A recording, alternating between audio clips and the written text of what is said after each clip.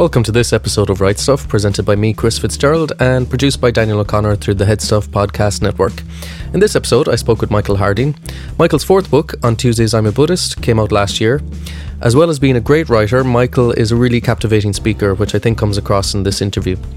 We start this with Michael reading from On Tuesdays I'm a Buddhist, and then we go into a fairly philosophical discussion with Michael, so I hope you enjoy this. Please like, share, subscribe, review, and enjoy the podcast. As a child, I used to tell myself bedtime stories, and I would daydream my way into stories when I was awake.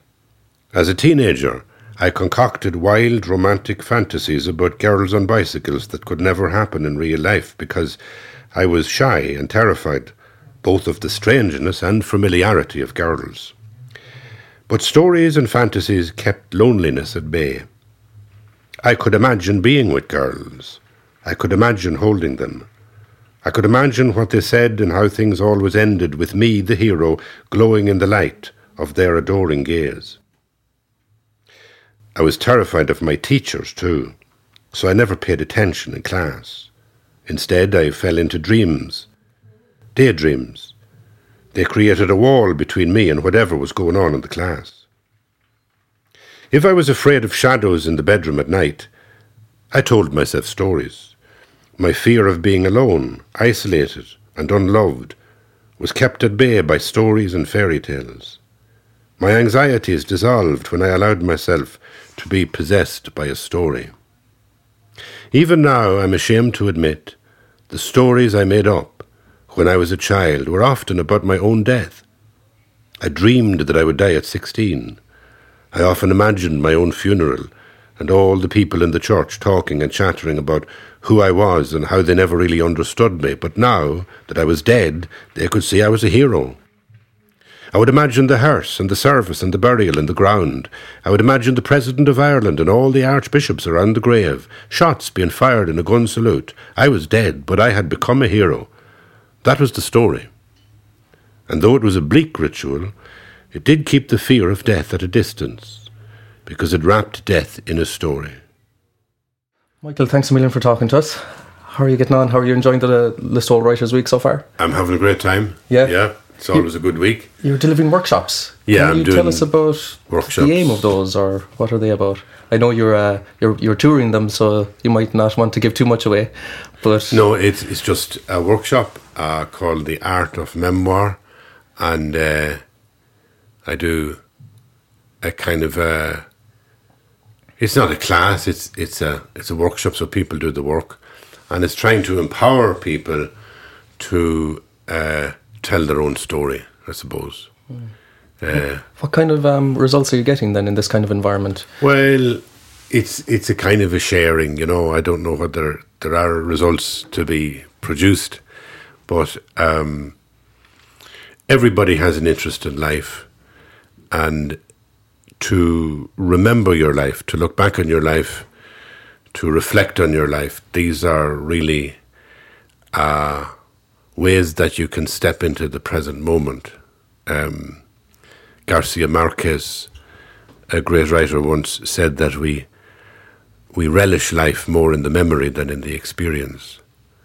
And all of us have times where we live through trauma or stressful times, and it's not funny. But very often we look back on it and it is funny. We smile when we look back. So remembering is a strange thing.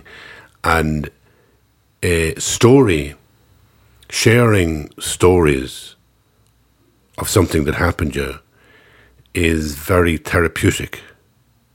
So there's kind of like, if you go to the therapist and you pay your €60 for an hour session, she or he really listens. And eventually you'll start telling your story. You'll start saying, well, you know, when I was young, this happened to me, or I don't get on with my father because one day he said this and I said that. And so storytelling is actually what you do in therapy, and that's a kind of a way whereby the therapist is a shaman. Another place it happens is, let's say, for example, at funerals, when you're in grief And if you go into a wake house and let's say the woman is there and the man is in the coffin, she'll say something like, "Oh, John, you were very good to come." And then she'll tell you this. She'll say like, "Oh, do you know, we were watching Coronation Street, and he always makes a cup of tea at the interval, and he didn't come back with the cup of tea. When it was over, I went out into the kitchen, and he was there on the floor." She'll tell you what happened. Mm. She tells you the story. Now, if you sat there and somebody else comes in, she'll tell the same story again, exactly the same. "Oh, we were watching Coronation Street and blah, blah, blah." And maybe after 100 times telling it, she'll actually start adding bits and taking out bits. So she'll actually start editing it. She'll say maybe, "Oh, we were watching Coronation Street. Now, I don't normally watch it, but they said there was something good on it this week, so he wanted to watch it. And he was going out for a run after the cup of tea. And he didn't come back, and when I went into the kitchen, he was lying beside the runners." She's added an image of drama, and she's done that unconsciously. She's edited her own story. So what was she doing there? She is telling the story to cope with her grief. And the group around her operate as the therapist, if you like, the listener, to say, "I want to hear your story because I want to hear the pain or the wound or whatever." So the thing of telling stories is hugely important for good health. Mm-hmm. It's hugely important to be happy that you can tell your story. Sometimes young people, when they're in love, they might have a little sexual intimacy. But maybe it's after the sexual intimacy, they look at each other and they start saying things like, "What does your father do?" Or, "Do I know your mother? Is she the one in the show?" You know, and they begin to tell their stories to each other. So story is this huge thing, and it brings you into the present. You know, it's like, it's when the story is over that you feel more present to other people because you've just told your story. And that's the therapeutic value of it. So that's what you do in Art of Memoir workshops. Those details that come from the remembering, you say, after the woman has told it 100 times. Yeah. Is that because our memories of events are often memories of the memories? You know what I mean? So is it the memory that's changing when you get those details, or is it the realising that they can put in all this extra detail as they go along? Well, I think the events are there. In other words, the person at the funeral, the whole detail. You know, you live through the day standing, watching the telly, and the partner falls down in the kitchen. So every detail happened, but in the first telling of it, you mightn't remember. You just want to get to the point. What happened? John is dead. He went into the kitchen and he collapsed. But the strange thing about storytelling in grief is that we begin to add pieces. It's not that they're new pieces, but they were there all the time as memories, but we didn't see a significance. Then we begin adding. So we start to embellish the story to make it work. So when there's distance between you and the event, there's space to add those details. If it happened a longer time ago, and you've probably subconsciously been reflecting on those events. I've heard people talk about, let's say, their father's death 30 years ago, and they would do the same thing. They would remember a little bit of it, but if you draw them out, they'll remember more things. Yeah, you know. And the two things that you've been mentioning a lot there are therapy and storytelling, and that's kind of the subtitle of your latest book, On Tuesdays I'm a Buddhist, Expeditions in an In-Between World Where Therapy Ends and Stories Begin. Yeah. And therapy it's a big chapter of the book, actually, and yeah. Has that drawn stories out of you then? As you've been talking to your therapist, you're realising those details and your ability to reflect on those is increasing? Yeah, in the book I recount a kind of a relationship with the therapist that I think illustrates how going to the therapist was a process of storytelling. And I suppose the one thing I wanted to examine about therapy was to ask the question, is therapy enough? Do you know, is it enough when you name the problem? Like, some person might say, I'm an alcoholic. So have you named it? Have you finished? Is that it? Or I'm bipolar, or I'm depressed, or whatever. These are languages of like psychotherapy or psychology. And when you name yourself in these truths, the question for me is that enough? And there's two things bother me. One is, there's a Japanese phrase that says, if we name the bird, we cease to experience the song. So that if in naming myself, people would say things like, oh, I'm passive aggressive, or I'm an introvert, or I'm an extrovert. And they get them sometimes from psychological analysis. Yes. But if somebody tells me at, let's say, 20 years of age, I'm an introvert, is there a danger that they will become the label? That labeling is libeling? That it certainly happens when young people are growing up and you say, well, he's a delinquent. And if you put that label enough on him, it becomes libel, and then he'll become a delinquent. Yeah. We follow how we are named. So if you tell somebody, it's again why the Irish phrase is true, Mulla Noige gus Chokashid. If you tell people, young people, that they are actually unique and wonderful, they usually become that. If you tell them they're always wrong, they just, they end up like my generation, maybe, broken because you were just told so negatively that you were wrong all the time. So the naming of people is dangerous. And so I began to wonder about, while therapy seems to me as natural and necessary as going to the doctor. I go to the doctor at my age regularly to get what you call a checkup. It's not because I'm sick, but, the doctor will test your bloods and do this and that and the other to make sure that you're in good condition, that you're not, a deficiency in B12 or calcium or something. And in the same way, I go to the therapist, not because I'm having a bad experience or a crash or something. I have been depressed, I've experienced depression, gone to a therapist, but I still would go maybe once every 2 years. I might see a gap and I'd say, I might just have an old session with the therapist. Servicing. Servicing, yeah, exactly. So all I'm saying is, I really find therapy a really healthy thing. What I'm saying is it enough to name yourself?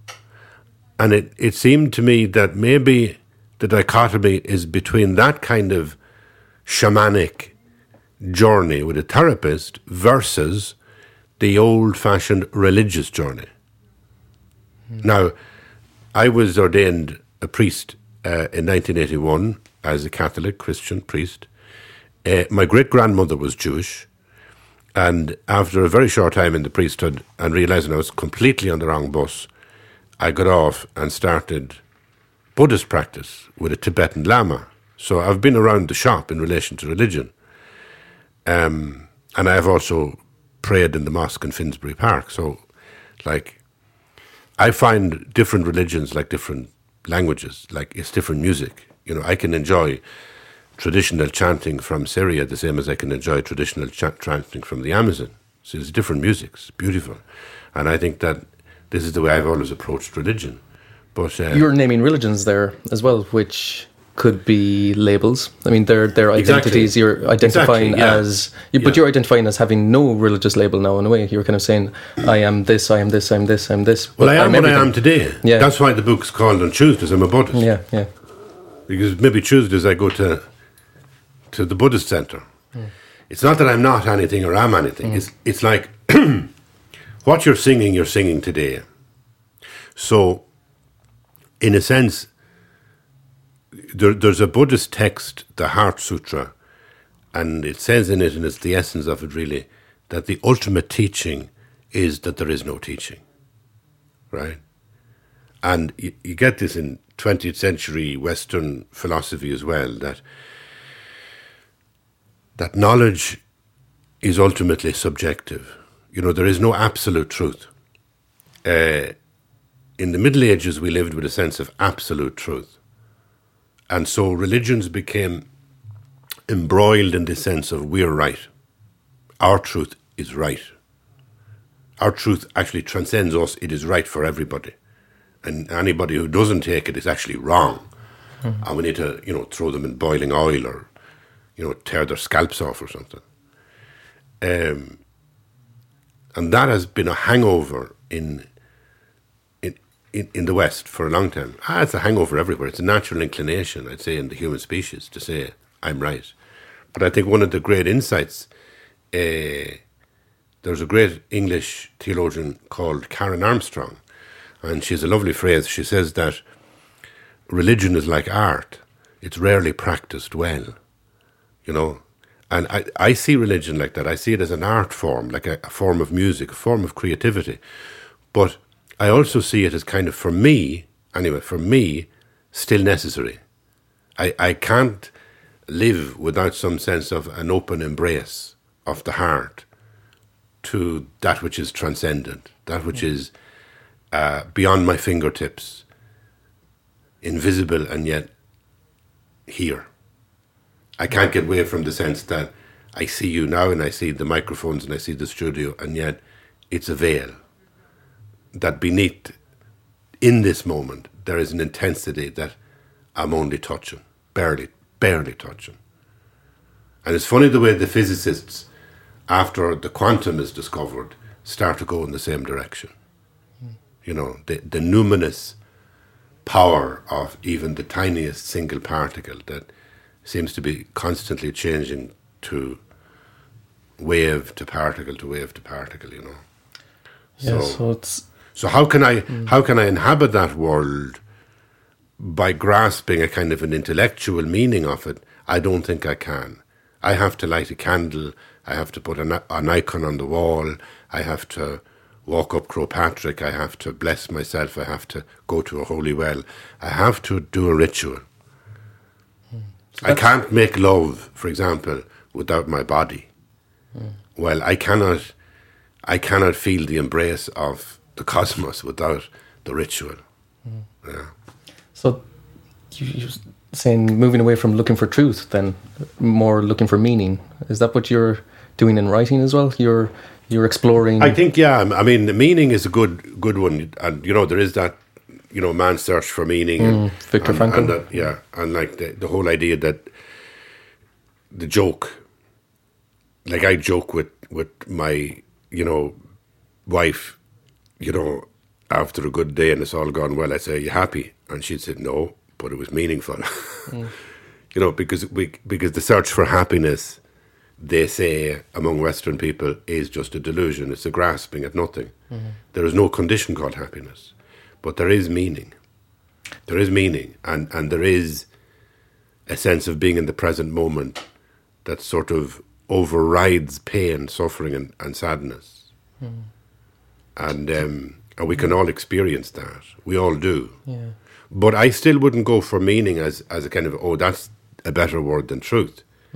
I would really go for this sense of being in the world, like Tai Chi. Like Tai Chi is a body moving through space. And you can abstract it any way you want from a Western point of view and say, well, it's this, that, and the other.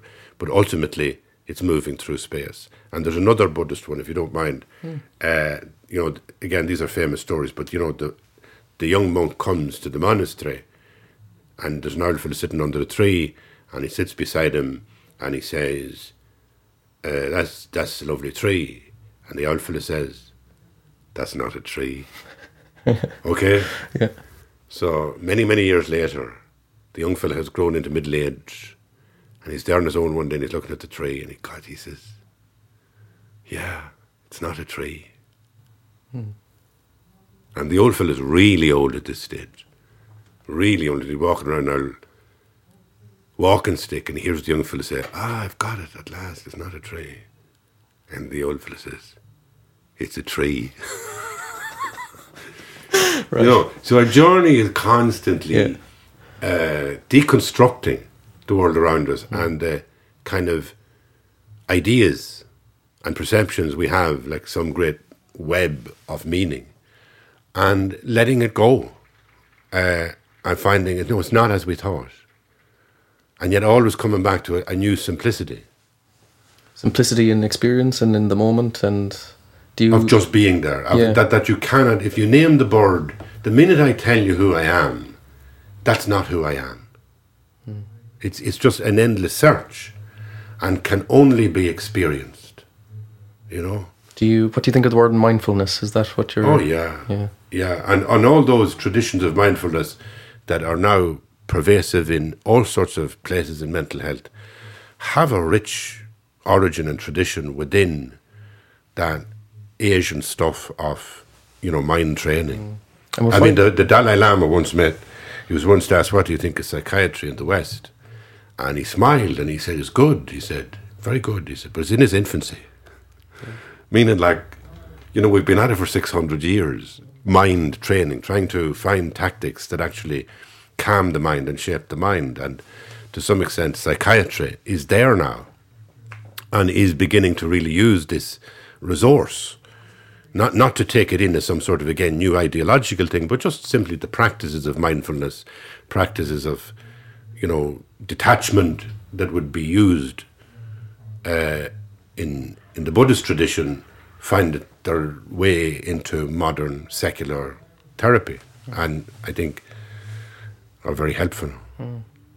But work provides satisfaction, doesn't it, Michael? And you're working very hard. You're all over the place. You're writing all the time for the Irish Times and bringing them together then for these books. Do you get a lot of satisfaction from your writing? And does that provide, if not happiness, then at least satisfaction? I get happiness when I step into something, when I step into sitting on the patio looking at Loch Allen or Slievenere in Leitrim. But it's only being there that does it. And that being there is now in this studio. So it's the same thing. I don't see the work as giving me happiness. There's an American art critic once said that art is the tracks of the animal. So if I write books, to me it's really storytelling. To me, if I'm writing in a column in the Irish Times, I'm writing stories. If I write the book, or if I get on a stage to read the book, it's this dynamic of sharing stories. And I find that storytelling liberates you into the present moment. When I tell you who I am, you become somebody different the minute you've told who you are. You've liberated yourself from that label. And that makes you in the present moment. If you hear somebody who never has told anybody some burden, so you have this burden inside you, and it's like a stone in your lungs. And people often in the old days used to use that phrase that said, "Jeez, he sounds like he's an old stone in his mouth." You know, there's a burden on him. And you have this kind of weight inside you, and you can't release it. And one day, just with maybe a friend, maybe with a partner, maybe with a therapist, whoever, you say something. You say, well, this happened to me, this terrible thing happened, or whatever. And it's like the stone comes out of your mouth and turns into mist. It turns into air. And once that happens, you'd always hear the person say, God, I feel better now. The amount of times you hear that phrase after somebody has unburdened themselves, they might even be on Joe Duffy, they might phone in to somebody. You tell your story, it actually, in a strange way, liberates you from it. Your story is that's who you were, and now I tell you that as I step into this new moment. And this new moment is undefined, unnamed, unexplored, and that gives me bliss, that I'm here to venture into it. Thanks again to Michael Harding for such an interesting discussion, and again to the organisers of Listowel Writers Week for making that possible. Please like, share, rate and subscribe to the podcast. Loads more great interviews coming up, so please, you can also follow me on Twitter at WriteStuffChris to get updates on those. Thank you for listening. This podcast is part of the Headstuff Podcast Network.